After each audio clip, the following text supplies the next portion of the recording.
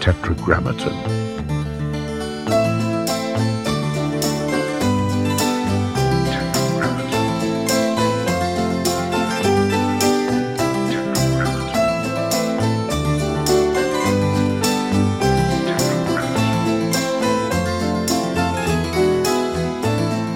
The way the story is told to me is I was like 4 years old, and I was banging on pots and pans constantly, to the point where my mom said to my dad, I think he's a drummer. And then they got me like this little animal drum kit you could get from whatever toy store. Yeah. And I played that like every day. Did you play just by yourself making noise, or did you play along with music? Sometimes with music, like my mom loved the Beatles. She loved like Elvis Presley. So I would play along to those. Was there always music playing in your house? Yeah. Right. No musicians in my house, but music constantly playing in my house. Were both of your parents into music? Yeah, my dad was more into like Johnny Cash, Willie Nelson, still his favorite artist of all time, Buck Owens, stuff like that. Mm-hmm. How did your mom and your dad meet? Do you know? They met at Bob's Big Boy Diner. Yeah, my dad grew up in Pennsylvania, came out to LA. My mom was working at Bob's Big Boy, and yeah, the rest is history. Do you have brothers and sisters? I do. I have 2 older sisters. Mm-hmm. Yeah. What was it like being the youngest? I was an accident. I wasn't supposed to happen. How much older are your sisters? Like 7 and 9 years older. Okay, so you were a long way away. Yeah, I was an accident. My dad says the story kind of goes like when they came to the doctor and they had said like, I think I'm pregnant, he was like really upset. Like, I told you guys. Not only I think because like income wise, my family wasn't, didn't have a lot of money or anything. Mm-hmm. The doctor was kind of scratching his head like, what are you guys doing? Told you idiots to stop. But there was no question they were going to have me. But yeah, it was cool. Like, my sisters were old enough to have different musical tastes and be into different things than I was. So I could hear whatever music they're blasting. Like, they're listening to Janet Jackson records, and I'm like kind of learning to play along to those too, as well as whatever I'm into at the time. And both were into like singing and dancing when I was a kid. So my parents did their best to make sure we were always busy with something. Also, you got to grow up in a house both with your parents' music, which was from an earlier generation, and then from your older sister's music. So you got a wide variety of music. It's great. Yeah, it really was. My dad also listened to jazz. That would be like, I remember being 6 or 7, and around that time, they had figured out, okay, he's for sure a drummer, or he's really serious about this, or we want him to be serious about this. So let's get him to start taking lessons. So we would drive to Hemet from my house, which was like, I don't know, sometimes with traffic, it might have been an hour and a half. Wow. And we would just listen to Chick Corea or just jazz stations. So that was also just pushed down my throat. But I really wasn't into it at the time. I was into a lot of different music, obviously. But my appreciation for jazz now, I'm so thankful I was on all those long car rides wherever we were going, listening to whether it was jazz or Willie Nelson or Johnny Cash. It was when you started awesome. taking lessons, what was that like? My teacher really focused on sight reading, because locally there was these competitions where you'd go and you'd sight read against other drummers, and I could just nail it because I was just a bookworm. My teacher was really strict. My instructor was really strict. So it was a lot of that. And then reading charts. What were the things that you like to read? It was like syncopation, stick control, all these things. And then, okay, learn everything in syncopation with your left hand on the snare and your right playing like a jazz pattern. Then vice versa, left hand playing the jazz pattern, open-handed, and your right hand is answering all the snare notes. And how old are you stuff like that. at this time that you were doing this? I'm like 7 or 8. Wow, so it's really early. Yeah, it was really creating like and building my independence as like a drummer, and just shaping me, because I would know how to play jazz. I think to now in whatever music I'm recording, or if it's like just like even a Blink song, like doing something weird, this Latin pattern I learned when I was 9, it's really helpful. Yeah. And it helps me have like a distinct sound, not on purpose, but just organically. Seems like most of the best rock drummers have a jazz background, and it's not always apparent in the way they play, but there's some subtle sophistication in the grooves. Yeah, to me, it's like you might hear that drummer who you're describing, maybe they have like really great ghost notes, or just their approach to how they play a rock song versus just a rock drummer that's only played rock music. It's so funny, there was just something that happened the other day, like one of my friends who, they run like this really popular site called Drumeo, and it's like just everything drum, you know? And he sent me, it was like a new song that I produced on the new album, and it's called One More Time, and it's a ballad. And I actually produced this song out about 7 different ways. One that had big instrumentation and real drums and guitars, one where it stays pretty normal, like the same throughout the whole song. And what it is like the lyrics and the melodies are so touching, and what he's talking about is so profound and special. It was like anytime I put all this instrumentation on it, it actually take away from the song. Mm-hmm. Even though sometimes whoever I was in the room with, they're like, yeah, this is awesome. But like when I put on the version that just had brushes, bass, guitar, and piano, like people would cry. And I played the other version and I wouldn't get the same reaction. So I think it's like knowing when not to step all over a song. And I think you learn that in jazz too. You have your parts where, set up this accent that's on the E of 3, whatever, and that's called for. But the other parts, like the trumpet player's doing a solo, or the guitar player's doing this melody, or someone's singing, and you know not to step on those. And I had to explain it because he sent me this version. He's like, what if it sounded like this? And I'm like, it's funny, I made a version like this. No one cried. And then I made this other version where I just played brushes on like a 1938 Black Beauty Ludwig, and everyone cried. And it's also, I think people, for me, it's like, why isn't there crazy drums on it? Why aren't you spazzing on the song? I'm like, well, it's not called for. Like, that's not what I'm supposed to do. Like, it's actually a disservice to the song, and I don't want to do that, you know?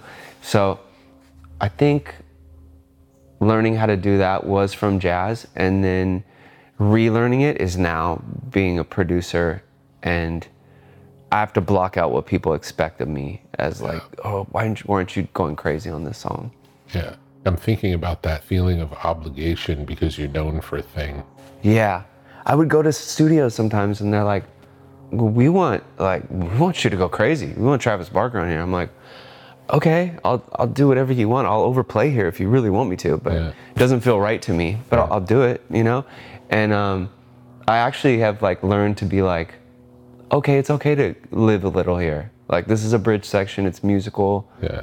Could like flex right here, do something cool that's musically interesting. But I think the majority of my career is like, once I started writing or producing or recording, I think I was like more reserved and more laid back, and I had to be told like, hey, we want you, and kind of like let me off a leash a little bit, and I learned to do it again. But I think my first instinct is to lay back.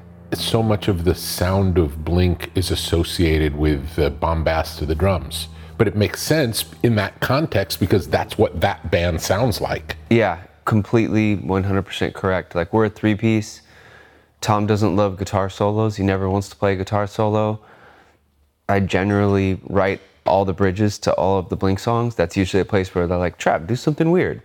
Trav, we came up, you know, we'll get in the studio, we'll all jam, or I'll present an idea for a song, and then we get the verses, choruses finished, and then my job has always been the bridge of the song and kind of the arrangement or whatever. So I always have had this freedom most drummers don't have in a band, and I wouldn't normally take in any other project, but they've always given it to me, and Blink's always had that.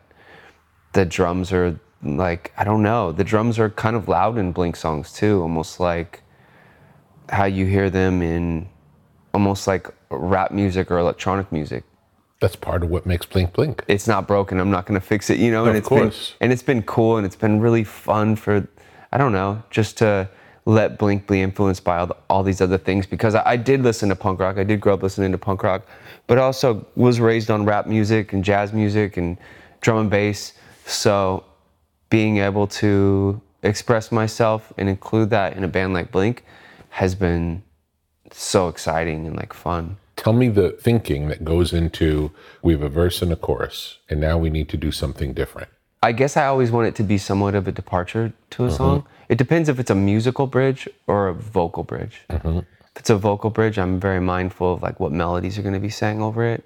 If it's just music, then it's like different. Like, oh, cool, I'm going to experiment with like this drum and bass part here, and I'm going to put like really cool like 909 drums as like accents in it, and I'm going to be really experimental.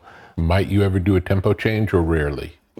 Sometimes we'll slow down a couple BPMs for a bridge and then come back for choruses or something like that. Or there's a song on the new album that's like in 7/8 and 4/4 in the bridge. It goes in between, and it happens in a way where it doesn't like make anyone trip or stutter or feel like, whoa, what's happening here? Like, to the untrained ear, they're like, oh, cool. To a musician, they're like, whoa, it's 7/8 and 4/4. And I feel like that's when you've succeeded integrating an odd time signature into a song. Yeah. I think a lot of things are natural for me. Like sometimes I'll put on the song and I'll go in and I'll just, to listen in context, hear the verse, pre-chorus, chorus, if there is, that arrangement, and then I'll just play into something. And then a lot of the times I'll be like, okay, let's come up with like music in this part. Like, do we change the progression slightly in this part? Do we make it, anything so it's like a breath of fresh air? And it's kind of an answer, or kind of like that, like part of the song that complements the verse and the chorus, or is like, I don't know, does something different for the song, takes you somewhere else. How does a Blink song come into existence? What's the first thing that happens in the group? It could be anything. It happens so many different ways. Like on this new album, it could be a start that Tom has, and he's just like, I have this riff. Then we'll get together and we'll come in, and I'll really kind of push him to be like, let's just jam. Would you say jam is typically an aspect of the songwriting? Yeah, it could either start like for Edging, that's like on the album. It was our first single on the album. We released way before the album. And I just said, like, a shuffle is so powerful if it's done right. It's like bounce. So it started with a feel. Yeah, it could start with a feel. So I started with that and then just said jam. Like, don't think about it. Let's just jam something. And then it's pretty normal for Tom to be like, okay, that was cool, I'm gonna go. And I'm like, no, just get on the mic really quick. Just do whatever comes to you. It doesn't have to, don't think about it being permanent. To get him to just freestyle over the jam. Yeah, I'll do something on the drums where he's like, oh, that's cool, I never thought of that, whatever. I like this. And if he's interested in that, then I'll get him to just play guitar over it, come up with some ideas. And then I'll do that for a couple ideas, and then I'll find these snippets of things that I really, really love that I think are special. I'm like, go in there and just give me any melody, whatever that you have or whatever comes to mind. And then from there... So it starts with a big, aimless jam, and will you loop it? Well, usually from that jam, we'll usually have an A and B part. I will loop it to where there's verse, chorus, verse, chorus. From the original, or do you play it again? From the original. From the original? Yeah, and then come up with like some kind of lyric or melody. We'll sit there and mess around with that. And then from there, go re-record stuff if we need to. Usually we do. Has it been like that from the very beginning? I mean, from the very beginning, we were never in a studio when we'd write. We would go in a room and we would write the entire song in a practice room. Like a live band that didn't record, essentially. Yeah, up until our Untitled album. That was written in a house, in a studio, as we went. When you would write in the rehearsal room, would you be playing loud? Loud, yeah. Could you always tell? Yeah, it's so weird to think back that things happen like that. Yeah. But yeah, we would, a lot of those things too would come from jamming at sound checks, being on tour. Yeah. Because we would tour all the time. Yeah. And it's those goofing around, noodling, that we'd be like, that's something. And then... Isn't it a great feeling when you'd like... the best. There was nothing before, and you're messing around, and it's not serious, and then you recognize something really serious. Yeah. I mean, even to this day, when I go in the studio and do that, when you go into a studio, like if we came here and then we had a session and we leave with something and we're like, so exciting. that didn't exist before we were here today. That's so exciting. Yeah. So yeah, we used to do it like that. And now that I think back to it, it's wild that's how songs used to get written. Yeah, I think like it's really important for a bunch of songs to start a bunch of different ways. Like on this album, there was times where it's the first time I ever produced a Blink album. I'd always help with arrangements or do whatever I was supposed to do or come up with ideas like, we should do this tempo. Everything shouldn't be a punk rock. We should try other things. And I think this time was the first time where I would come and I'd present actual song ideas. And it is a challenge being in the band and then also producing the band. Mm-hmm. But I felt like I was so aware of what the challenge was. Mm-hmm. I had really sat around and thought about both scenarios and was able to really think about meaningful, profound things that we would write about that were really, really sincere to our band. Like writing about how dysfunctional our band is, or it takes like one of us to almost die for us to get back together or to record an album or to tour. So I feel like writing stuff like that and like really touching on those kind of sensitive subjects were so powerful with this album because we lived through it. Our fans watched us live through it, and just the most humiliating times of the band, like we've written about. And I think it's just been so cool for us to share that with them and then also be able to relate to it. Yeah, you know? It must be really freeing. Yeah. Rather than going in, I've been in a lot of sessions. I used to just kind of be like, yeah, I'll be in the room. I'm down to be in this session. I'm down to do whatever. And I would see some sessions where it's just like, we're just trying to write a hit song. The subject matter and the concept of the song has nothing to do with an artist. Mm. And those are not as special and don't like hit me like these ones do. And I didn't even know songs got written like that until I was in those like kind of rooms, you know? Yeah. It's strange to me too. Yeah, I know it works and I know a lot of people do it, but I know it doesn't resonate with me. Tell me about Blink from the beginning. Was the band already existing when you joined? Yeah, they were around for probably a good like 5 or 6 years. At the time when I had heard about their band, I was in a band called Feeble. It was like a punk rock band. I was a trash man in Laguna Beach.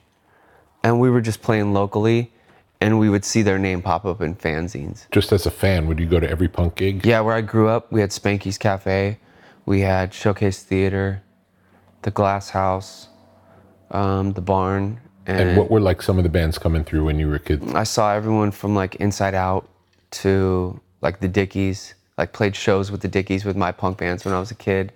Agnostic Front, bands like No Doubt were playing at Spanky's before they were big.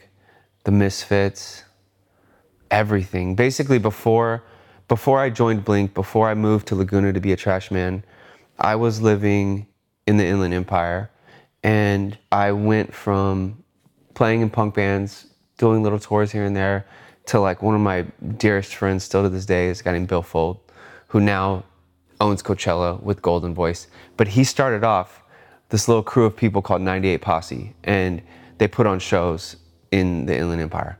They put on every show. If it was a rave, if it was a metal show, if it was punk rock, rap, whatever. So I grew up like ticketing, doing whatever, passing out flyers for him, whatever he needed. I'd do anything that he asked of me. In return, I got to see every band I wanted to see and every band I didn't want to see. And it was a beautiful thing. I was just around music. And at this time, punk rock was underground again. Punk rock had its moment with the Ramones and the Sex Pistols and those bands. And then it had another moment with Dead Kennedys, Black Flag, first wave of American hardcore. Yeah. And then it was kind of quiet. Yeah.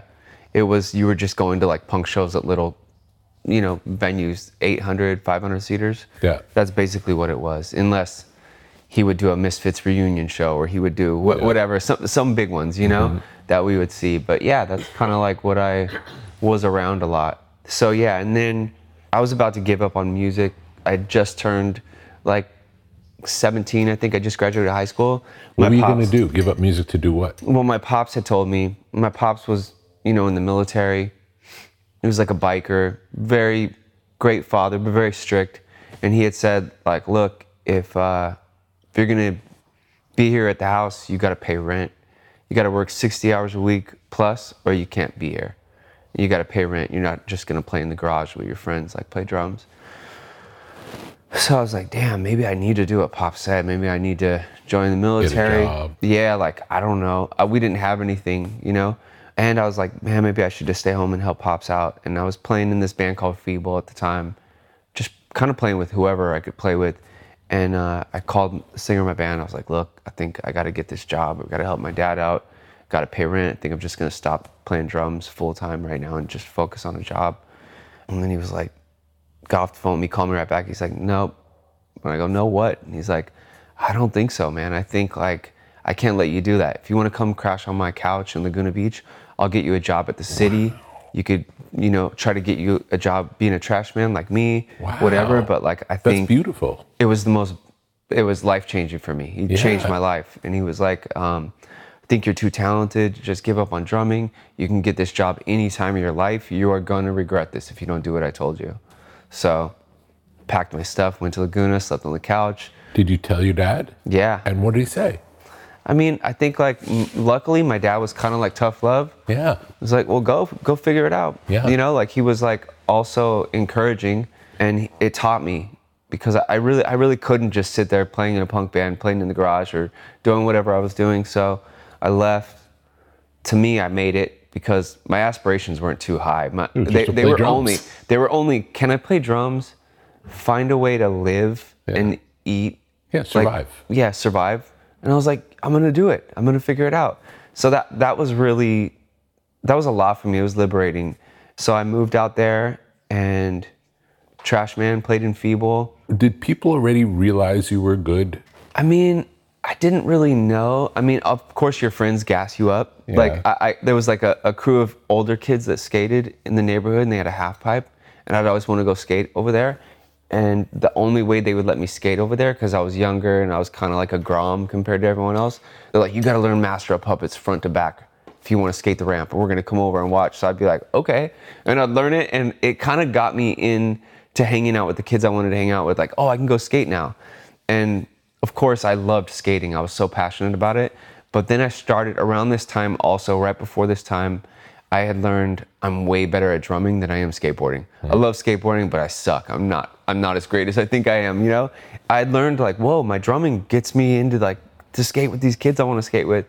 And then when I started playing with Feeble, we really started playing out a lot. And that's when we would play shows with other bands.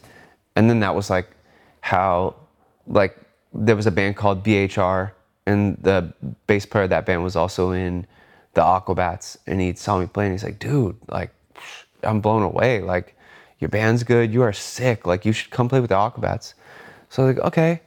Like, 2 days later, they had a show at the Glass House with Fishbone, and I'm like, yeah, I'm there. I love Fishbone. Are you kidding me? Like, I think it was like Fishbone and Skeletones, whatever. So I learned all the songs, showed up, played that gig, played with the Aquabats, recorded and wrote with them, like, the next album. And then that led me to be on tour, and we were on tour with the Alcoholics, Primus, Blink. It was called Snowcore Tour. So I did that tour, and I was just like killing it. Like, I was like obviously playing every day, and I would just have a blast. Like, that was my favorite time, was playing that the drums. First real tour you went on? Yeah, well, Aquabats had done a couple, but that was a big tour. Yeah. And then after that, we're on tour and we're doing one-offs with Blink. And I was the kind of kid that would show up, set up my drums, play all day until they would tell me to shut up for sound check, put my stuff on stage, play some more, and then, you know, I would play any chance I got. Practice pad in the band, I'd make the most of it, you know?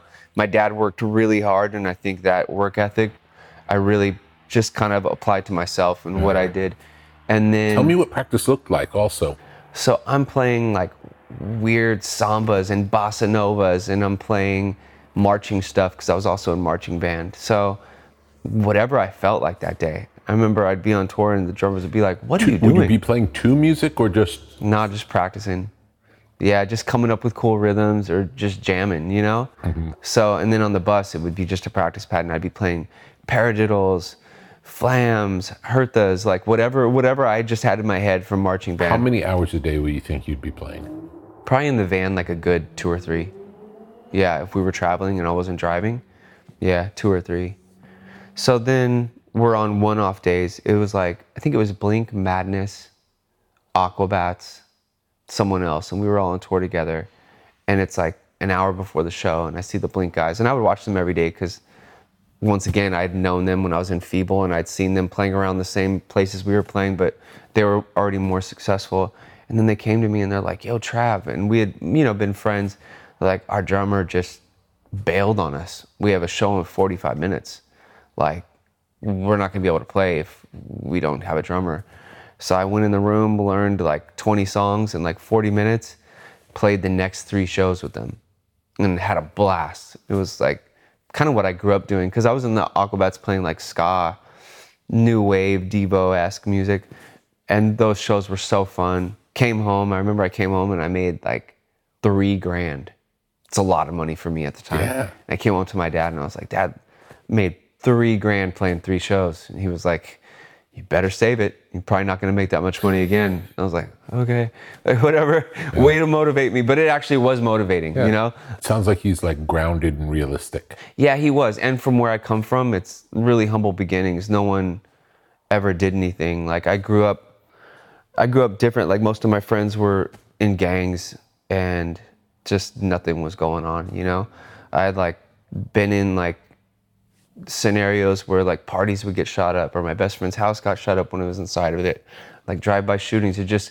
I knew enough from growing up where I did that this isn't for me. I'm not even glad I saw it, but I'm like, wow, I witnessed this, and this. Yeah, you understood this is something to escape. Yeah, I was so happy I grew up playing drums, and I was so happy I had that. And I might go out and hang out with like knuckleheads, but I always knew like, damn, I'd see more and more, that's not for me. This isn't for me. Like, this is not what I want. So when I did come home and I said, "Dad, I made this money," and he said that, I was like, okay. And then around that time, Blink was telling me, "We really want you to play drums with us." And I said, "Well, you have a drummer. If anything ever changes, I would be honored, you know, flattered for the opportunity." So I wasn't sure what I was gonna do. I was playing in the Aquabats. I was living with Bill Fold, who did 98 Posse and ran all these shows. I went out to Detroit and I hung out with Suicide Machines because they were looking for a drummer. Detroit was really different than where I grew up. I couldn't skate. I couldn't do much. It was snowing the 5 days I was there. And I'm like, man, what do I do? And I came home and I got the call. First show's tomorrow, San Diego. You're in Blink. And then from there, it was just constant touring. When you joined, what was the scale of Blink? Like, what were the places you played? If you were to do a headlining show in different places of the country, how many people would come? Probably 1,000. Yeah, it was. Were some places bigger than others? Yeah, for sure. We were really big. Southern California. Southern California biggest? Yeah, and they told me, like, I remember the first time we went to Australia. Australia was very similar to the States as far as like they loved punk rock music. That scene was bubbling, you know, like Green Day was popular. Blink was just barely getting popular. And was Green Day already Green Day, or were they getting popular? Yeah, because I think I graduated high school in 93. I think by 94, 95, like Dookie was out, right? And it was massive, and we were nowhere near that big. You feel like before they broke out, they were part of the same scene? Yeah, I just think they were a little earlier than us, probably like 5 to 10 years. Were they a little older? I think so, yeah. But they definitely kicked the door down, you know, for so many bands. Like, you saw them, Rancid, everyone who discovered Green Day and Rancid went back and discovered Operation Ivy. You started doing the homework on all those bands. And then you saw like the Offspring, you saw all this stuff kick off, like Epitaph bands, Fat Records bands. And then if you were a fan, then you're like going back, you're discovering the Descendants, you're discovering Black Flag, you're whatever. It led me to so many things, you know, Gorilla Biscuits, everything. The band had already formed before the success of Green Day, let's say.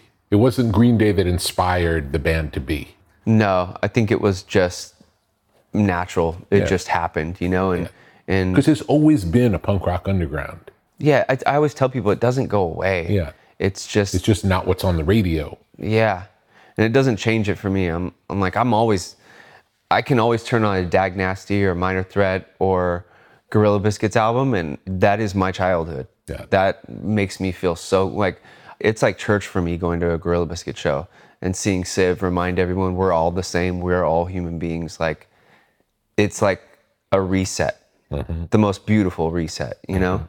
You joined the band, you're playing shows. Tell me the whole history from your joining. Yeah, so there was an album called Dude Ranch that was out, and I was touring that. I didn't play drums on it. There was Cheshire Cat, like the album before that, and it was like put out by O from Fluff. Like he recorded it, and I think it was on Cruise Records. I'm not sure. And then they got signed to a major. They put out Which label did they get signed Dude to? Ranch, MCA, and they had a single off that. And then I joined, and I did all of the touring for Dude Ranch. Then we got in and we recorded like our first big album, which was called Enema of the State. I remember when it came out. It Yeah. was a big deal. And that was recorded in a rehearsal room, just us jamming all the songs. And it was kind of the introduction to Blink doing a couple different styles of songs within the genre. There was like All the Small Things, which was like a different tempo than we had ever messed with, you know? Like What's My Age Again? There was all these different rhythms, and it was the first time we had all written together. And it was so exciting. And I recorded all the drums to that album in like 6 or 7 hours. Everyone knew their parts, so it was just a matter of coming in. Jerry Finn took like 2 or 3 days. Recorded everything separately or together? Everything separate. Wow. Drums first. Wow. Because I think I was going on a Vandals tour. They had asked, hey, will you fill in and do this? It was called Turd Town Tour, where we play like sea markets, like Mexican restaurants and bowling alleys. And I was like, of course I'm in. So we had already known all the songs. All the songs were written, went in, got drum sounds for like 3 days, figured out like what snares we were going to use. Chick Corea's studio in Los Angeles. And then from there I went in, recorded all the songs just to like a click track. And then When did you first start playing with a click track? actually, you know what? Enema of the State is not to a click. I'm wrong. Take Off Your Pants and Jacket, the next album, is the first one with the click. Enema of the State is all just Live in the studio. Yeah. But when did you first play to a click in life? Because it's a very different skill. It is. And I remember I used to hear about it and I was kind of terrified. Yeah. Just because I didn't know what it was going to be like. Yeah. But I didn't play with it in marching band. I didn't play with it growing up, like in bands, when you're starting bands. I think the only time I played with it was when I worked with like a drum instructor when I was young, when I was learning how to read music. Like metronome. Yeah, and they would really focus. I remember them always saying, your timing has to be perfect. You are the backbone of the band. Before you learn how to do anything else on the drums, you need to keep time. And luckily when I was in the band and I told you I was practicing, I usually had a practice pad and I had a metronome. Cool. So when it came time, we did Take Off Your Pants and Jacket. I was really, really comfortable. Great. And to figure out like, hey, sometimes like choruses we push a little bit. Let's track the BPM just a beat faster or 2 BPMs faster. So stuff like that. Then a couple years later, it turned into us playing with a click live. And I love it. And you, to this day, that's how you do? Yeah, I've done both and I love both, but for Blink, it really works well. I just done like the Foo Fighters tribute for Taylor, and there's no click. And it was beautiful too, because you're just jamming. And I also did a tour with like Anti-Mask after we recorded our album, and everything would just be like, we just look at each other, and right when they see my right hand go to hit a crash, you know that's the beginning of the song. So stuff like that's fun too. But I think the way we do it with Blink, and we do have like Moog or effects that are just on the album, you know, from like backing tracks. I think it just works really well because we really love being a 3-piece. Yeah. Something does happen when it's really in time that's different than when it's free time. Yeah, for sure. It's not even better or worse, just a different thing. Yeah. And we used to play, if you listen to Mark Traum and Travis show, like the tempos are 20 BPMs faster than the albums. It was cool and it was fun, but it sounds a lot like the album now. And we're still very, you know, by the end of the tour, I'm doing different stuff. I'm making parts that are 4/4. I'm making it halftime, doing whatever makes it exciting. And Mark's like, oh, I love that. Whatever we do to keep it fresh, because I don't want to be one of those bands that you go see and there's no reason to really buy a ticket and see them live. Because you could just listen to the record. Yeah, I love human errors. I love human accidents that are beautiful. I love all that stuff. So where were we in the story? So I just recorded Enema of the State, Yeah. like with them, and did that tour. And What was it like when things blew up? it was, I always say, like, I just keep my head down and keep going because I don't really want to look up. That's kind of how I was. That's kind of how I still am. But it went from 1,000 people to playing to how many? To playing like amphitheaters and taking like our favorite bands like Bad Religion out to like open for us. So cool. So cool. And yeah, we didn't know that was coming. We've talked about a lot of music and you've experienced a lot of music. What would you say was your music? There was so much, like the Beastie Boys changed my life. They taught me how to dress. They liked the Bad Brains like I did. They liked Elvis Costello like I did. I had so much in common with them. They raised me. I loved like Tribe Called Quest. I loved like The Far Side, but I also was listening to like, I know every Descendants song, I grew I feel up on. like they're very closely related, punk rock and hip hop. It's like For sure. same attitude. Yeah, same spirit. Yeah. So yeah, and skateboarding, like growing up and watching skate videos, like the music was never just one style. They would, Public Enemy would be in it, and then, it would be followed by like a random like 411 punk band song, and I would learn so much about music through skateboarding. So, and Blink had that in common too. Like when I got in the band, they were like, found out they also loved the Beastie Boys. Like they were just like me, but like the Descendants were our Bible, And then we would all have our favorite bands within the genres that we listened to, but like putting them on to like rap music was like exciting, and them loving that and finding out like, whoa, I didn't know I'd like this. That was cool. And yeah, all of it inspired me. How do you describe the different personalities of the band members? Yeah, interesting. Tom is probably, like I just said in an interview the other day, I was like, he wasn't in the band again yet, I was driving, he's like, where are you going? And I'm like, I'm going to Utah, like I'm gonna do this nice charity or whatever with Post, and we're gonna play Nirvana songs. And he's like, what's Post? I'm like, Post Malone. He's like, who's that? This was like 3 years ago. I was like, so like he's really not tapped into anything.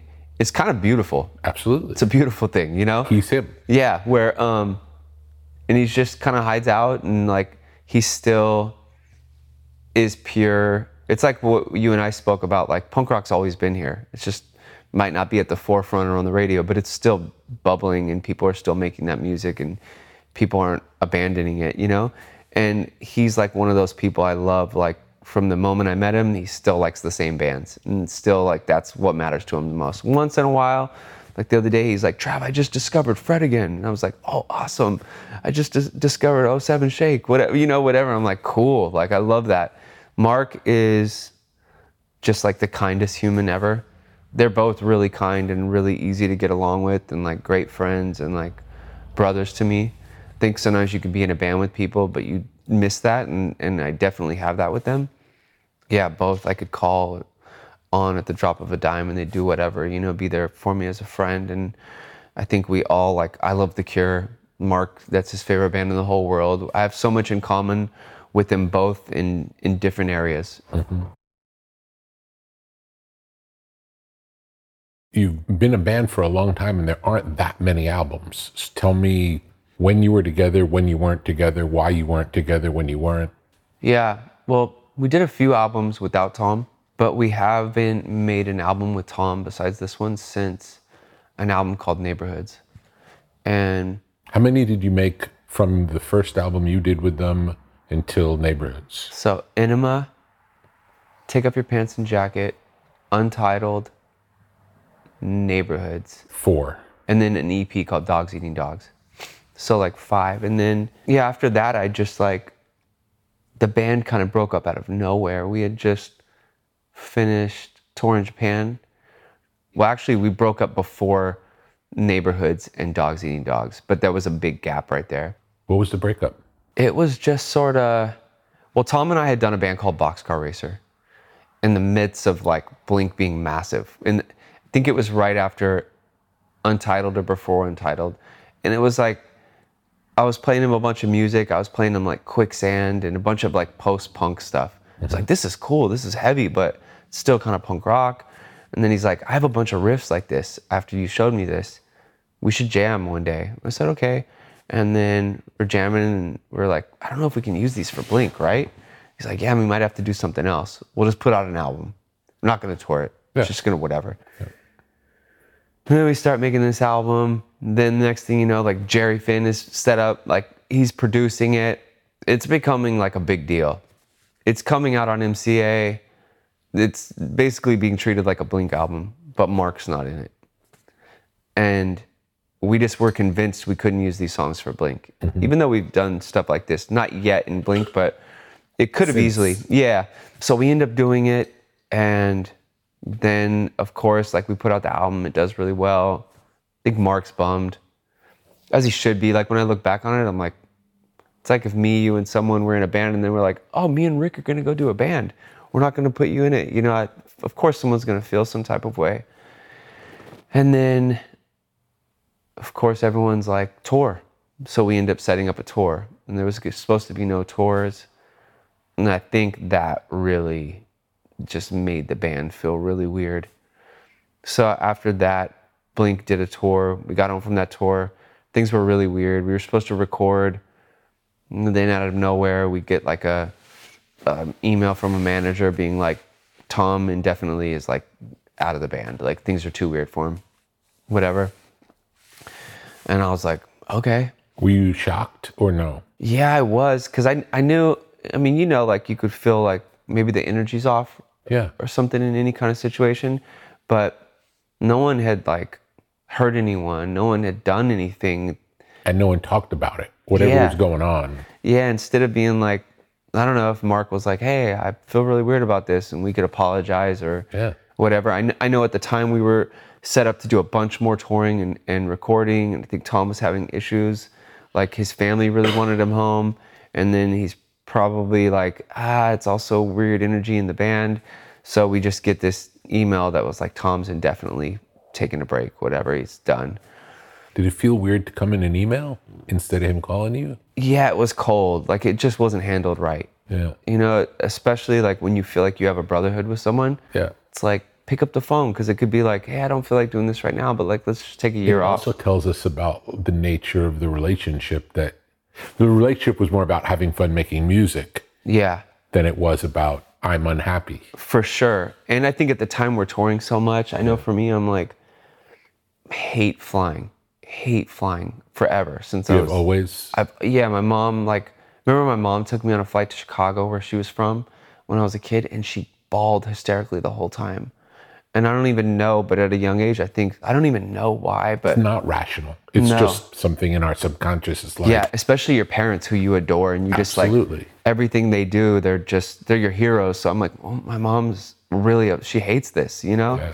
So I hated it, and I think not to steer off too much, but to like explain it. Even when I was like 19 playing in a band called Feeble, when I was the trash man, I remember getting like drunk, really drunk for the first time, and I was like hysterically like crying, kind of like my mom did, and telling my manager at the time, like, I'm gonna die in a plane crash.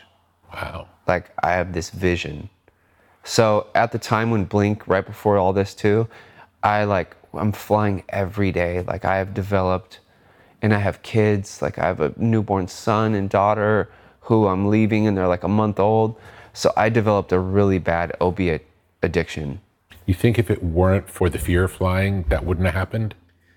Yes, I think it was two things. I think it was like, in order for me to leave my house, my assistant at the time, little Chris, would have to give me 3 Norcos and roll me up 2 blunts just to say bye to my kids. And then I would be like, because you didn't want to leave, because you want to be with your family. Yeah, and then Chris would be like, dude, you gotta get in the car, Trav, we're gonna miss the flight. And then I would go, and guess what? To stay in the car, I had to take a few more pills, smoke a couple more blunts, have a drink, and then I could get on the flight, you know? So it wasn't partying, it was escape. It was escape. Yeah. So around that time, that was probably at an all-time high, to where we're all like, for me, I was self-medicating so much. And then, yeah, when it happened, I was kind of like, I was high. I was with Skinhead Raw from the Transplants. I was eating sushi at Matsuhisa, smoking a backwood in the parking lot, getting ready to go eat. And they sent the email, and I was like, okay. Like I don't know. I was so numb. You were already numb, didn't? Yeah, and it was the worst thing that I never wanted to happen. But I remember like when that happened, I was like, started slowly, like once in a while talking to DJ AM, and we would like chop it up. And I was dating someone, he was dating someone. I'd see him out, and I'd see his sets. How'd you meet him? Just like, I met him when he was in Crazy Town, and I was in Blink in Germany. I didn't know he was in Crazy Town. Yeah, he was the DJ for Crazy Town. I had no idea. And we met there one time, and we were like, oh, what's up? You know, said hi. But when I got home, I'd went out like the week Blink broke up, and I saw one of his sets, and I'm like, this is amazing. Like, he's a great DJ. Oh, he was so gifted, you know? Absolutely, great taste. And then someone linked us, my boy Nick at the time, and I'm like, we should do something. And he's like, yeah, we should do something. So we got into a rehearsal room and we jammed for like 8 hours straight. Tell me what that was like. He's a DJ and you're a drummer. Yeah, it was the most beautiful, magical thing ever. It's like if you were jamming with a guitar player, but he knew every genre. And it was like, we jammed for hours, like 8 hours, and he would play like Beatles records, and it would just be acapellas, and I had 808, and I would just play beats underneath it that weren't what Ringo was playing in the Beatles. And then he would play me like rap records that were acapellas, and I could flip them. It was almost like live remixing. But then we'd play just rock music. We'd play The Who. We would play like Baltimore Bounce records. We would play everything. So I'm like, I'm playing every genre I've ever loved in these sets that I'm doing with him that are an hour. And it was just incredible. And we were cut from the same cloth, from like kind of being playboys at the time and being out all the time messing with girls, to like, the only thing was different is he was sober. And that was always a positive influence on me. That was the best thing I could ever ask for. So I really started focusing on that. We started playing. How long had he been sober? I think he already had like 8 to 10 years under his belt. He was wise beyond his years, especially where I was at, you know? Yeah. And he was like into music. He wasn't just like a DJ that's just playing rap records. He's like, oh yeah, check this out. And he would. That's why he was so good. Yeah, and he was playing records people wouldn't dare play, you know? He was playing like Since You've Been Gone, Kelly Clarkson remixes that just, you couldn't, they were undeniable. Yeah. You just were like blown away. So we ended up doing a bunch of stuff together. We ended up playing like headlining the Sahara tent at Coachella like the year before our accident. Had there ever been a drummer DJ combination before? It seems such a foreign idea. Yeah, it kind of was. Like, we didn't know what we were doing. We were just like, this is cool and different. And we had all these cool opportunities I could have never dreamed of having unless I was in Blink, like playing the VMAs, doing all this cool stuff. It was like, it kept my chops up. We'd play like 2 hours straight sometimes. No breaks. There's no talking in between songs. Yeah. It was just, and I could read his mind and he could read mine. It was. Would you always know the music he played, or would he ever play something you never heard before? Nah, there would be times when we were like making our set, I didn't know what he was playing. Especially when he like got into Justice and like Daft Punk, some of it, like it was like their new record, and it was just so different. But when we incorporated that into our sound, it opened up a whole other like universe of stuff that we could mess with. It was really cool. So cool. So yeah, that's what I did, and I was like really, really content, and it was so satisfying, you know? When does Blink come back? Well, like I say, it takes like a catastrophe. Yeah. And like someone almost dying for it to come back. Yeah. So what happened? Yeah, then my plane crash happens, and I hadn't spoken to Tom in years. You know, not even like, at this point it's not. Since the email, you haven't spoken to him? No. And then it was like, I was in a burn center for like 6 months, and I remember like people being like, oh, Tom's trying to get a hold of you. I was like, oh, cool, you know?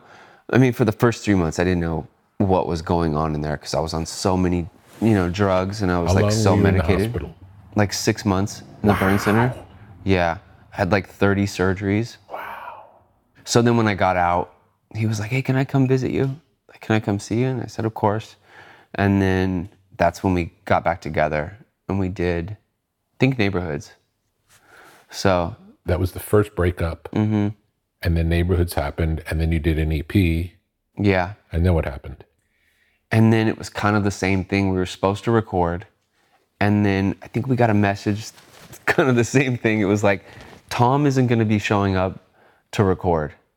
And this time Mark and I was like, fuck you. Like, you're not going to do this anymore. And we had toured with like Alkaline Trio, you know. Was there any weird vibes on that tour? No, that's the thing. And I think it was just like, not such a bad thing this time, but it was the fact it was on the books. And then we just get the message, hey, he's not going to show up. We're supposed to be there tomorrow. I think it's just not the way to handle things, you know? Like, I think everyone was just a little offended by the way it went down. And we had a show like in a week. If he would have reached out and told you, I can't go and here's why, this is what's happening with me, it's different. Yeah. I mean, I understand. I can kind of relate. I've never done something quite like that, but there's been times where I'm going through something personally and I might not like hit someone back, or I might not like, I don't know. I just know I'm not operating like myself. I know, like, and I think my close friends know like something's going on, you know? I think something was going on, but once again, it was like, oh, we just wish we got a phone call or anything. And I think it had been the second time it happened, and we were just like, you know what? We're just gonna do it without him. We don't have to deal with this anymore. And then Matt Skiba is like great, and he's like a stud, and he's like talented. So he came in, played these shows, and then these shows went so well, we decided to like record an album. The album was great, and then yeah, we did that for a few years. I think it was just a show too, like, you can't do this anymore. Yeah. You know? And it just worked. And did that band break up, or how did Tom come back? No, so like we're doing that in how many years? Probably for a good like 3 or 4 years. And how many albums? 2. 2 in that period. And we're doing it, and around that time, I think quarantine, like COVID happens.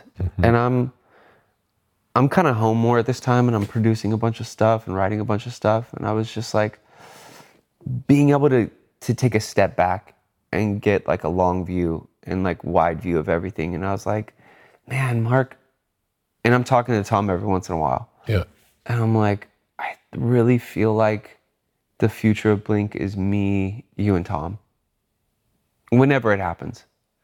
And it's the only way it happens once it comes back to that. Even if it means like everyone's schedule aligns and we do an album, tour for a year, and then take 2 years off, whatever it is, like we just make a pact that this is Blink, and we're never gonna have any other version of it, because I really believe it's the best version of it. You know, Matt Skiba killed it. Like he did such a great job. Like, I understand. So good. But I was like, being able to take a step back and see it like this, I think that we owe it to ourselves to say and hold that standard, that that's what it is.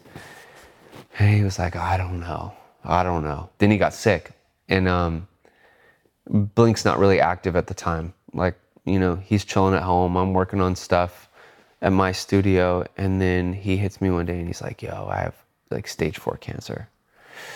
And I was, of course, the worst news I could ever get from him. So I start visiting him, start reaching out. Once again, it takes a catastrophe for everyone to get back, and then Tom comes back. I start seeing him at Mark's the same day I'm there.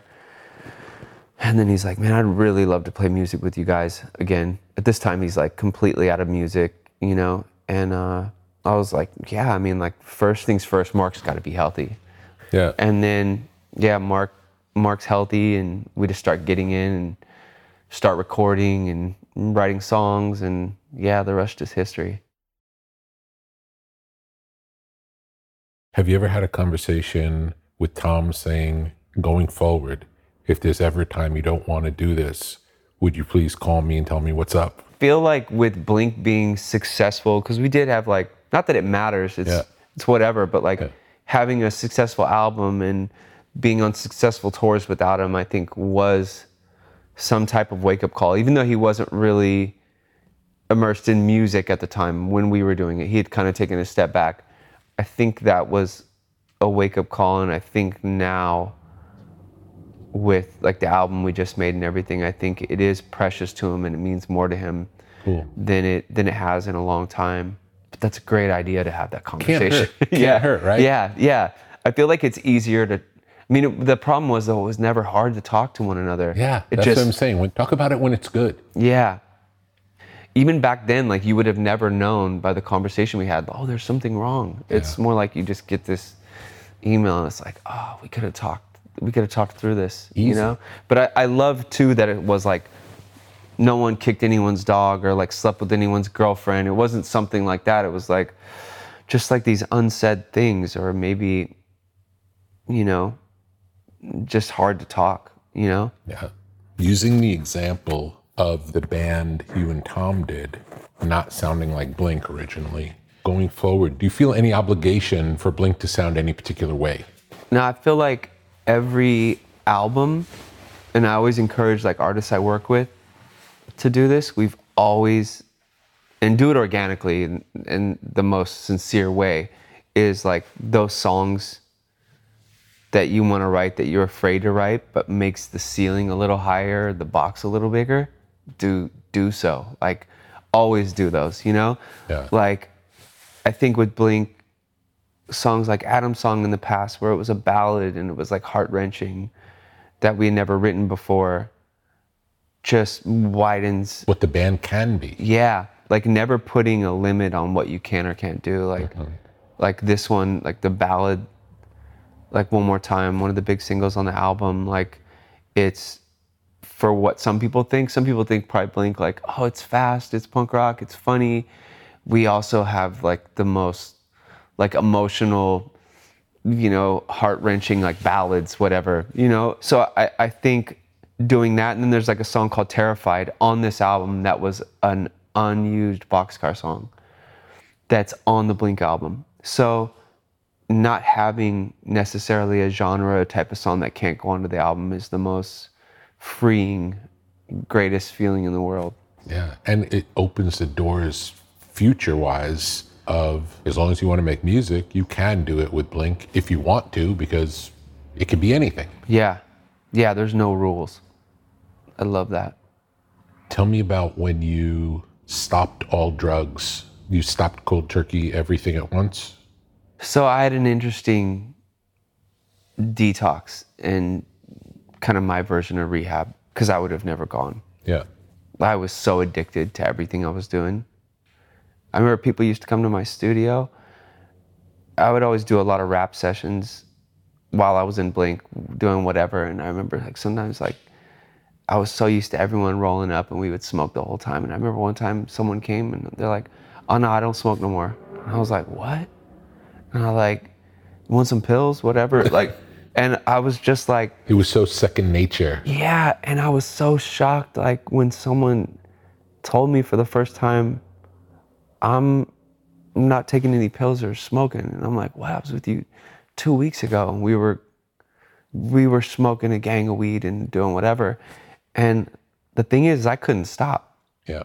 So when someone said that, I was a little scared too. I was like, wait, what do you mean? Like quitter, whatever. I don't know what I was thinking in my head. Yeah. And I just couldn't find it the possibility for me to quit.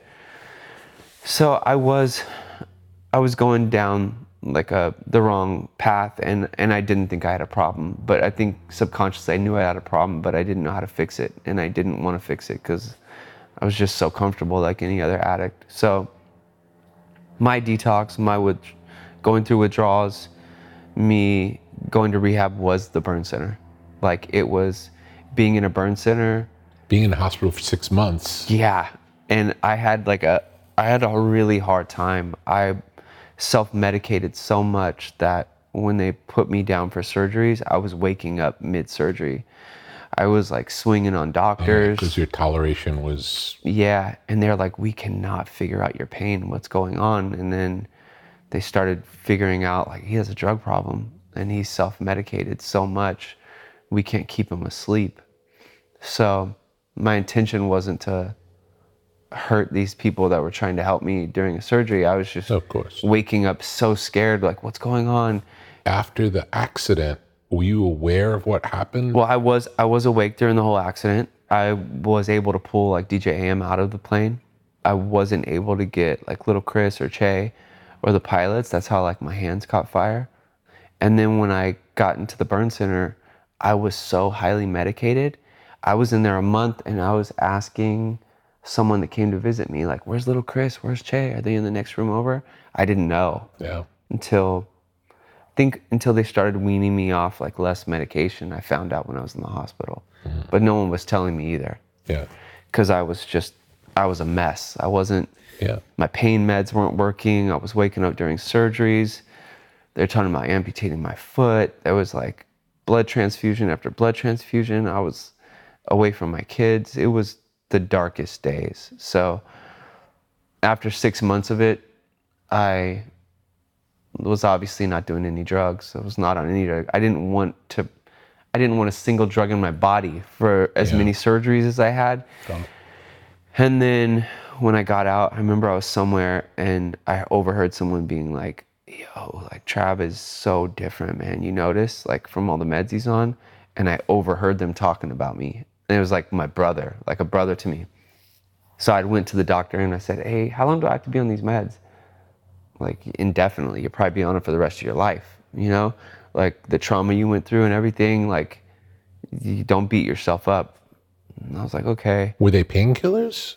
Painkillers, like bipolar meds, they were just like what you experienced, like take all these drugs, you know? But I really didn't feel like myself. And then it was confirmation. I heard like someone who's like a brother to me being like, I'm worried about Trav. Like he's so different. This isn't Trav. And then they also told me, you're never going to be able to run again. You might not be able to play drums again. Wow. So after that doctor's visit, something triggered me and I got home. I threw away all my prescriptions. The ones the doctors gave you? Yeah, I threw all of those away. I practiced that day. I put my practice pad outside. I just played the drums for a little bit. Started going on walks. Was it painful or were you able to do it? The only thing that was the hang up with drumming was my hands were burnt, you know? So they were still healing, but I had nerve damage that I hadn't taken care of yet. So half of my hand was numb, but it didn't stop me. Like the more they said, you're not going to be able to do this, you can't do this, you're going to have to do this. It's like when you were holding the drums and playing, it didn't feel the same? Yeah, from my middle finger to my pinky, I was numb. Wow. And I was so afraid. Has it ever come back? Yeah, I got it back. I was so afraid. I was in the hospital. I told them the last day I was there, I was like, hey, is this going to go away? They're like, oh, you're going to need to go to a neurologist or whatever, someone that deals with like nerve damage. But I was afraid to say anything because I didn't want to be in there another however many months. So I ended up handling it. They did like an ulnar nerve release and I got most of the feeling back in my hand, which was awesome. But long story short, I started walking immediately, like just around my neighborhood, started playing drums. About a month later, I was back to running 3 miles a day. Wow. Still wasn't on meds. Amazing. And I just, congratulations. I had to bounce back, you know, and I had my kids at my house with me and that was like the best motivation, the most inspiration. Now, can you play like you could play before? Yeah, everything. Everything's back. Yeah. The only thing, like, I open up a little bit easier. I think the skin on my hands is a little thinner, so I'll have a lot of bloody shows. Do you ever wear gloves? No. Have you ever tried? God, I just hate the way it looks. Okay. and for me, like, I do a lot of like intricate, fast things along with just things that are like hard and just driving, and I can't have anything between me and the sticks. Understood. But most of the time when I open up, it'll be like doing something wild and I'll hit a cymbal with my knuckle. What about like taping up like a boxer? I do. I tape these two together because it's probably been about 6 months ago now. Yeah. On a fluke accident, I'm playing in a rehearsal room right before Coachella and I break this finger. How? I hit it on the snare drum. Oh. Usually I hit it and I'll do what I described and I'll just bleed a little. I looked down and my knuckle was the size of a golf ball and it was stuck straight out. So I had to have like a surgery on that and it's forever like this. These are both drumming injuries. So, but it works fine. Who were the drummers coming up that were like inspirational? Animal, Buddy Rich, Steve Gadd, Tommy Lee, Stuart Copeland was my mom's favorite band. Also was like the Police. So I listened to a lot of Stuart Copeland and didn't even know, but I'm like, the hi-hat work and everything, it was just so good. And then like the Meters, I listened to a lot, like James Brown, like all those drummers were great. And then even drum machines, like I learned how to play like Paul's Boutique from front to back, like every drum break, every fill. Anybody from punk rock or metal world? I guess you mentioned one. Yeah, Bill Stevenson from The Descendants, Yeah. Mickey D from Motorhead, loved. Those were probably like my favorite drummers. Cool. Also Mickey D and King Diamond was great. I have a funny relationship with King Diamond. It just makes me laugh. I cannot take it seriously. Yeah, it was something that was shown to me when I was in drumline in high school.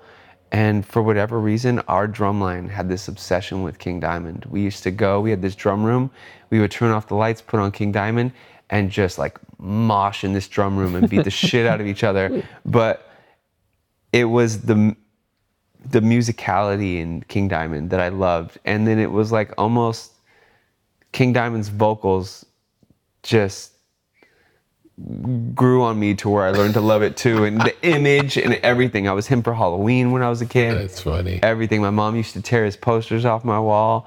But something about like his drumming on them, I can't erase it from my hard drive. It just had like a big effect on me. He would use flams in really interesting ways that the drummers wouldn't. And then when he got in Motorhead, I was like, yes. Like it was, I don't know, just did something for me. My friend Darren from System of a Down loves King Diamond. I would always just be laughing at him. That's hilarious. It's just so ridiculous to me.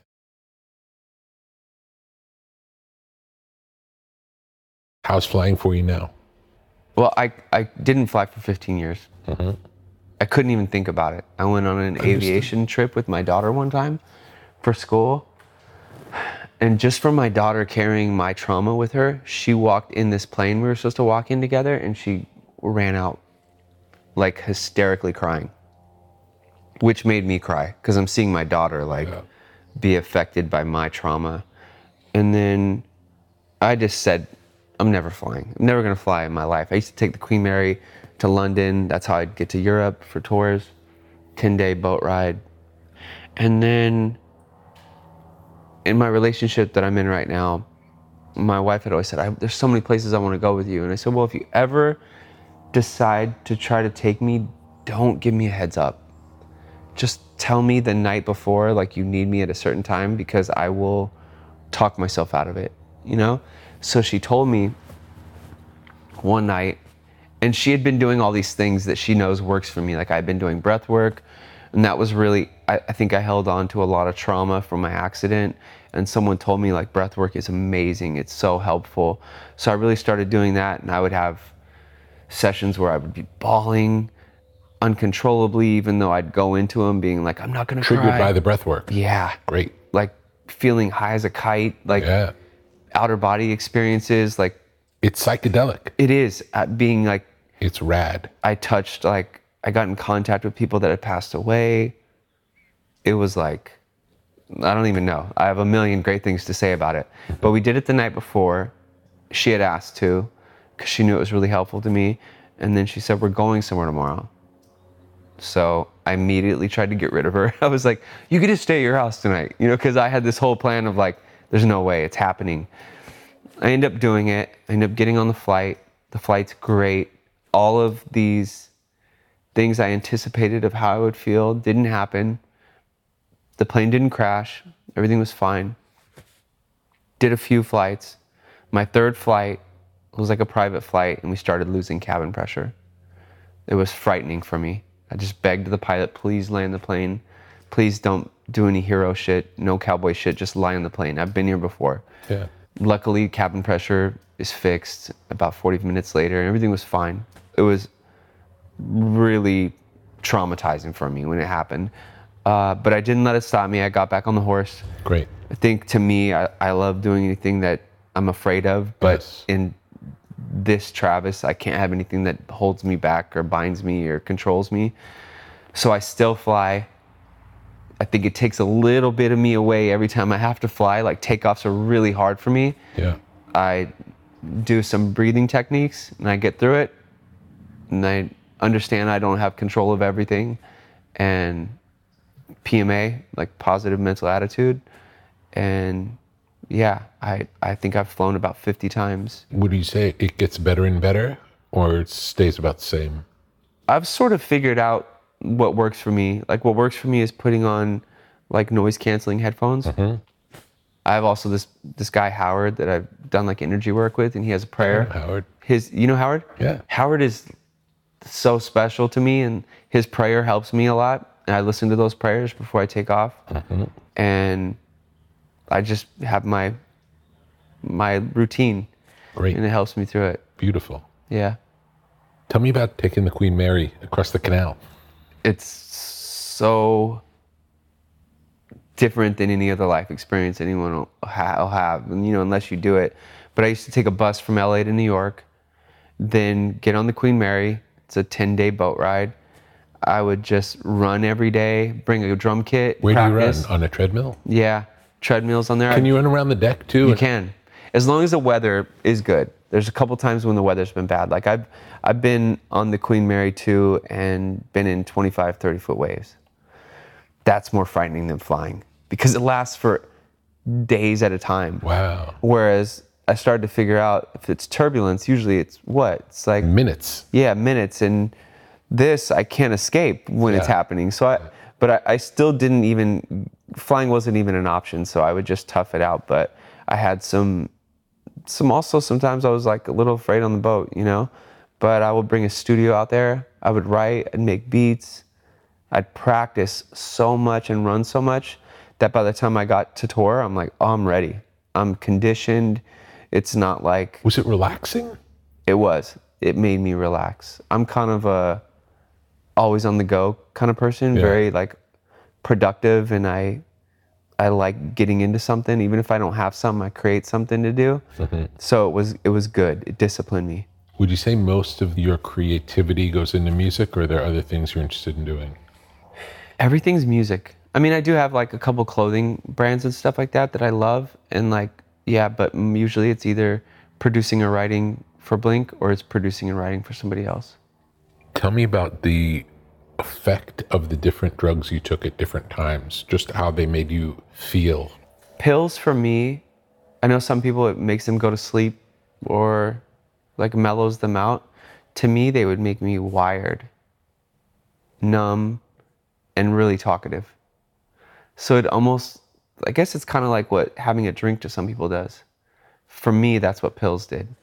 I remember the first time I took one, I was thinking to myself, why haven't I been doing this all along? Why didn't anyone tell me I should be doing this? Because this is how I should be feeling.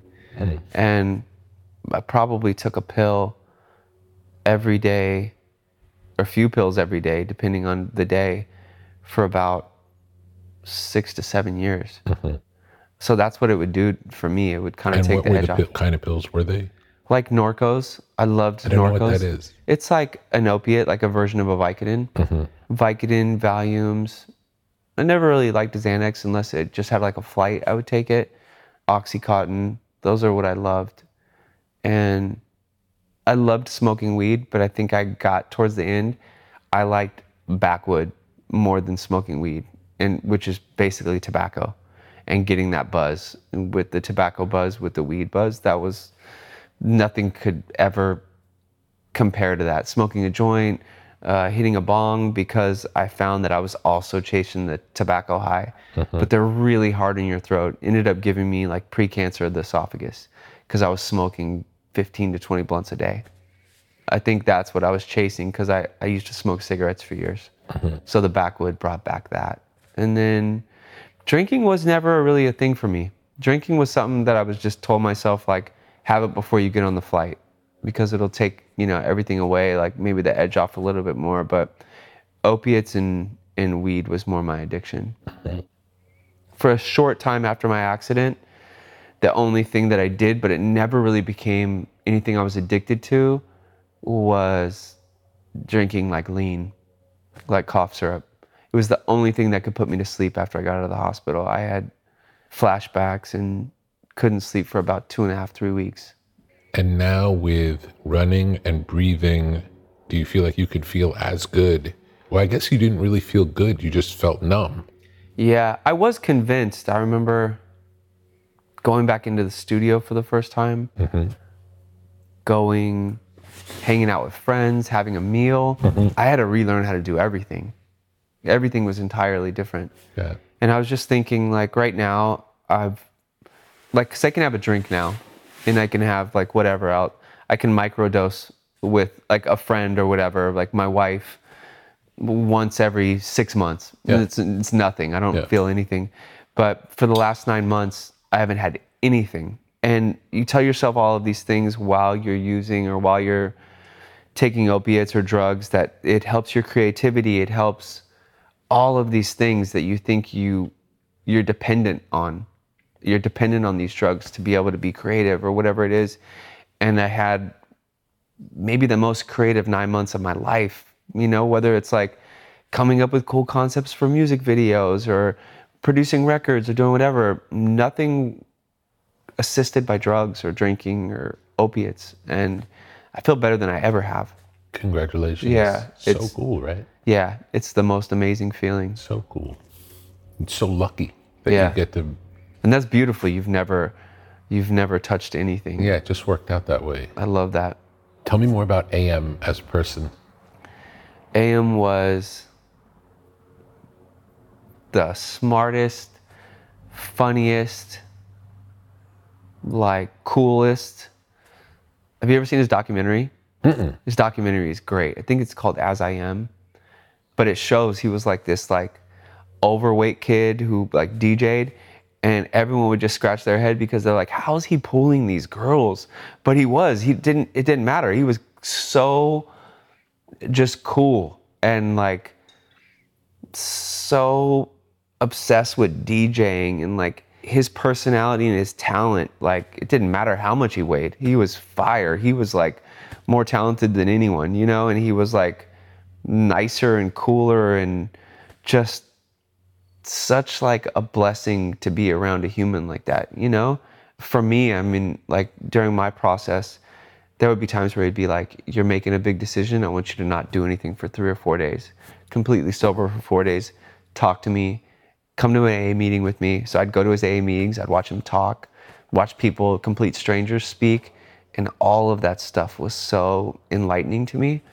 And I would find when he would challenge me, like, sober up, make that decision. Tell me if your decision's the same. And I'd be like, whoa, my decision's I'm even more sure. Yeah. I'm even more positive. Thank you, Great. And everything he did with me, like, led to me being sober. Because I tried to get sober before my accident. So he was a big part of everything that ended up happening in my life. So cool. Yeah. I only met him a couple of times, but I got a great vibe from him. Yeah, when he passed a year after my accident. I didn't know. Yeah, so it was like we both, he was in the hospital for a few days. Together. We were in the accident together. He would have gone out of the plane. If I would have just pulled him out of the plane and he didn't try to help me, he would have been untouched. Nothing would have happened to him. But when I grabbed him, and then I tried grabbing my assistant, my security, little Chris and Che, my arms caught fire. And then I was so in a hurry to get out of the plane because I associated fire, jet fuel, all this stuff. I pushed open the emergency exit and I just jumped out just recklessly, and I jumped right into the jet where all the fuel was. So my whole body was engulfed in flames, and I was just running, and there was traffic. There was like a highway that I was running against traffic in. And I just heard someone say, stop, drop, and roll. And I was like taking off all my clothes, and I was stop, dropping, and rolling, and like my feet were just drenched in jet fuel. So if AM wouldn't have patted out my feet, which is what led him to be burnt a little bit on his elbow and his neck, I would have probably lost them. But Yeah, so he was in a burn center for about, I don't know, a week. And then I didn't see him for a couple months. And then I had my kids who were everything. They were my rock when I got out. I couldn't, like, the days where I'd wake up and cry and then I'd see them, I'd be like, okay, pull it together. My daughter's right there. Everything's fine. Yeah. My son's right here. My oldest daughter's right here. And I would see him and we would be like, hey, you want to talk about everything that happened? Like what you remember and what I remember? And we would sit down and chop it up and he'd be like, man, I'm not doing good. We got to do this thing called retrain our brain. I'm like, yeah, I'm down. Whatever it is, I would love to do it. But I'm like, for me, I'm always going to look at my legs. I'm always going to look at my arms, my hands, and I'm going to be like, oh yeah, I was burnt. There's nothing that's going to tell me. Yeah. Like, I'm never going to be able to convince myself that I wasn't in an accident or, Yeah. He probably could, sort of, because he's not looking down at injuries every day. Yeah. But he's like, man, I just don't have anything. You have these kids and you have, How long after the accident was this? It was about like 6 months after. Mm-hmm. He also got out of the hospital a week after the accident and he started playing shows again. He started flying again. I was like, I couldn't even fathom the thought of doing any of that, but he was. Yeah. So we talk and I was like, yeah, I'll go try this retraining the brain thing. And we would talk all the time and he would say, I was back on tour with Blink and he'd be like, oh, you don't care about me. And I'm like, yeah, I do. I love you. Like, I'm going to hit you right when I get to New York. Yeah. He was in New York. So we would talk through like text or like email and then, yeah, after 12 years being sober, like overdosed. Do you know if it started after the accident? Yeah, what I was told is he had one therapist he had seen the whole time. We also had a therapist we would see together as like homies even before the accident when he was trying to get me sober. And what I was told is he started seeing a new therapist and he started talking to her about how hard it was to fly and she prescribed him Xanax. When he had not had like Xanax, this man didn't even take like Advil or Tylenol, Yeah. So I think that led to other things. Such a sad story. Oh, especially someone who was like, he was the reason I'm sober, the reason I got sober. And I think you're not alone. I feel like he was a light, he really helped people. For sure. When you're playing music, do you feel like you're driving the music or the music is driving you? I'm driving the music. So with Blink, all I have is a click in my ear. You're not playing to the music, you're playing to the click. Yeah. Do you listen to the vocals? I can hear a little stage volume. Yeah. I can hear I hear enough to know where the song is or whatever, but no, I'm driving everything. I have the click and we're just, no matter what, I'm not stopping, you know? Yeah. It's how it's been since we had a click. Yeah. And Tom used to be like, don't put me through your ear. Sometimes I'm just fucking up and like, I need you to just keep playing. Yeah. So it's like, yeah, I'm the one, like, no matter what, I'm not going to stop playing. Like, unless like, we're also don't take ourselves too seriously. Of course. If we fuck up, we're going to stop and be like, I fucked up. Like, whatever, let's play this again. And our fans love it. And like, we can all celebrate it. Cause like, you hear them enough to know to stop playing if they stop. Yeah. If he just butchers the intro of a song, he's like, stop, whatever. And then. So you only stop if somebody yells stop. Mm-hmm. Yeah. That's really funny. Yeah. It's crazy. Let's say in the recording studio, do you ever take into account the vocals when you're drumming? Oh, all like drum parts? Yeah. Always. So how can you do it if you're not hearing them? Well, because my drum parts are already written, like live. I see. No, but like, no, I'm like how we had talked about earlier, I'm overly cautious about stepping on vocals or the cadence of a vocal or a part to where like I have to remind myself like, oh no, you still do your thing, whatever. I'm like really reserved and almost overly cautious about it, especially if I'm producing. Yeah. Because I don't want. How'd you learn to do that? I think like one of the first bands I was in, I remember them telling me it was like the first recording I had done and I never really recorded. And they're like, hey, like only do fills going into the chorus. Like set up the chorus nice. Don't be busy during this part. And it was like just songwriting 101. Like, don't do that there. I think once I really started paying attention to producing and writing, I really felt reserved as a drummer. And then with Blink or whatever I'm doing, if they tell me to like be myself, then I will, and I'll do it. You know, I'll shine every once in a while, but I grew out of that years ago. Do you ever play on sessions for other people just as a drummer? Yeah, a lot. Is it fun? I love it. I love it. Or if I'm producing something, I mean, it's not my choice, but if I'm producing something, they're like, will you play drums? I'm like, yeah, of course, you know? Or I'll say, why don't you play drums first? And then if you want, I'll go do a take afterwards. We'll pick the drum parts we like. You know, you can play them or I can just play them. And yeah, most of the time I'll like end up playing them and the band's pretty cool or whatever, the drummer's pretty cool, but that's not my first choice. My first choice is like, you play it. Of course. And then I'll kind of say like, hey, have you ever thought about doing this here? Yeah. What's the difference between playing on a session as a drummer and being the drummer in a band?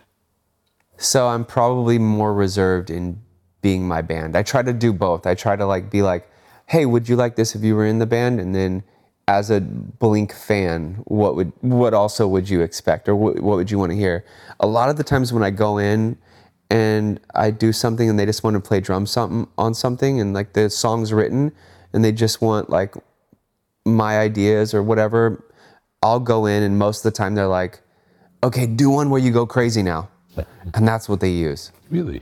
Yeah. And I'm like, yeah. And I'll be like, are you sure? Like, yeah. Because I think I'm doing too much and I'm stepping on too much. But yeah, it makes it more about you than about the song. Yeah. And I think if it's my band and I'm playing drums in it, I'm very cautious about that. But I'm not going to tell a producer that's doing it, no, I'm not going to do what you want me to do. I'll say, I'm happy to do it, but I think it's a lot. Yeah. It's funny. Most people want to play more. Yeah. I imagine it's like if John Frusciante goes and plays on something and then they're like, no, we want you to go crazy on it. He's going to be like, okay, like I will, right? Like I'll do it, but like it's not the first thing that comes to my mind. I feel like I am overplaying and it doesn't sound right. I like being able to do that. And I like then being told, no, we want you to do you. And then I feel comfortable, but I feel really great about if they'll just allow me to tell them my opinion. Yeah. It's also cool to be able to play so well that you don't have to make it flashy and you can still tell it's great. Just that pocket carries it. Yeah, like Charlie Watts or like Phil Rudd. Yeah, those are great drummers and there's a reason we like those songs. And even though the drumming isn't anything flashy, it's great, you know? And you have to it's hard because I think like the drum community just expects so much out of something, and you also have to respect simplicity and holding back. And you're known for playing loud. Dynamically, is it cool to play quiet? Yeah, it's amazing. I love it. You know, I learned over the years too, is like live for me is dynamics are so important, and even adjusting your technique and maybe like conserving your energy like for verses and have them be closed up, and then choruses are really bigger, and then the big parts of the song really explode, but it doesn't have to all be exploding. You know, I think dynamics are everything. I think it's like what really separates great drummers and musicians from other musicians, you know? But I feel like I don't even think about it anymore. Like when I go on stage, I just recently had started figuring this out because I had on this last US tour, it's never really happened to me, but mid-set I'd start thinking. And I'm like, whoa, this drum part's fucking weird. And and I'm like, oh my gosh, Trav, stop thinking. And I kind of figured it out, but do you know who Tim Grover is? Mm-mm. He wrote a book called Relentless, and he was. Oh yeah. Someone just sent me that book. So good. He was Michael Jordan and Kobe's like coach and like mental coach, and I was like, I was talking to him, and I'm like, I find when that happens lately, I'm like, I say my mom's name who died when I was like 13. She passed away, and I'll be like, Mom, and and I can snap out of it. And he's like, oh, Trav, this is normal. He's like, Kobe used to like tap his shoulder when he was in his head and he's on the court and he's like thinking too much. Like Jordan used to pull his shorts down. So I have like these resets that I do with him. And he also said something interesting. He's like, cause I don't really think about what's going on up there. My body's just moving. I'm not like, here comes the verse, here comes this, I'm doing this. I don't know what's at, my body's just in flow. Like autopilot in a way. Yeah. And it's almost when I think I'm stopping autopilot. Yes. Like I just took control of the plane or the car. Yeah. And he's like, Trav, you're not supposed to do that. He's like, after talking to each other a lot, he's like, some people put a mask on to go on stage. They take a drink, they have to get drunk, they have to psych themselves up to go on stage. He's like, you take a mask off to go on stage. Your mask on is like going through life. Like, cause that's where you feel most comfortable. Mm-hmm. Let yourself feel comfortable. Keep your mask off. And I was like, oh my gosh. I've never thought about it like that. And he's so spot on. And he like, once he broke it down, it hasn't happened. Great. Yeah. And it's just like, yeah, it's so true. It's amazing how just a piece of information can like reset the way we understand things. Yeah, your book helped me a lot in those resets too. Like I would listen to it a lot on the tour. There's one part in your book where you say like, try practicing with the lights off or doing what you do with the lights off. And I started doing it on tour. It's different, right? Yeah, well, it's like, if I can play, because I kind of have this routine where before I even go out on stage, about an hour before I start rehearsing, I just start practicing, warming up. And then I got into the habit, like probably a few years ago, of just playing the set. I play pieces of the set, every song, a little bit of each song. And I started doing it in the dark. Because I'm like, if I do this in the dark, when I go up there, this is the easiest thing ever. Like, it used to just be running through it made me feel like easy, and just like I had the utmost confidence when I go up there because I'm like, oh, I've already played the whole set. This is round 2. Now doing it with the lights off or slightly uncomfortable is even more reassuring. Yeah. You know, it's great. Cool, man. Yeah. There's lots of useful things in there. Like I bought it for everyone. I bought it for a lot of people for gifts. It was great. I'm so glad you liked it.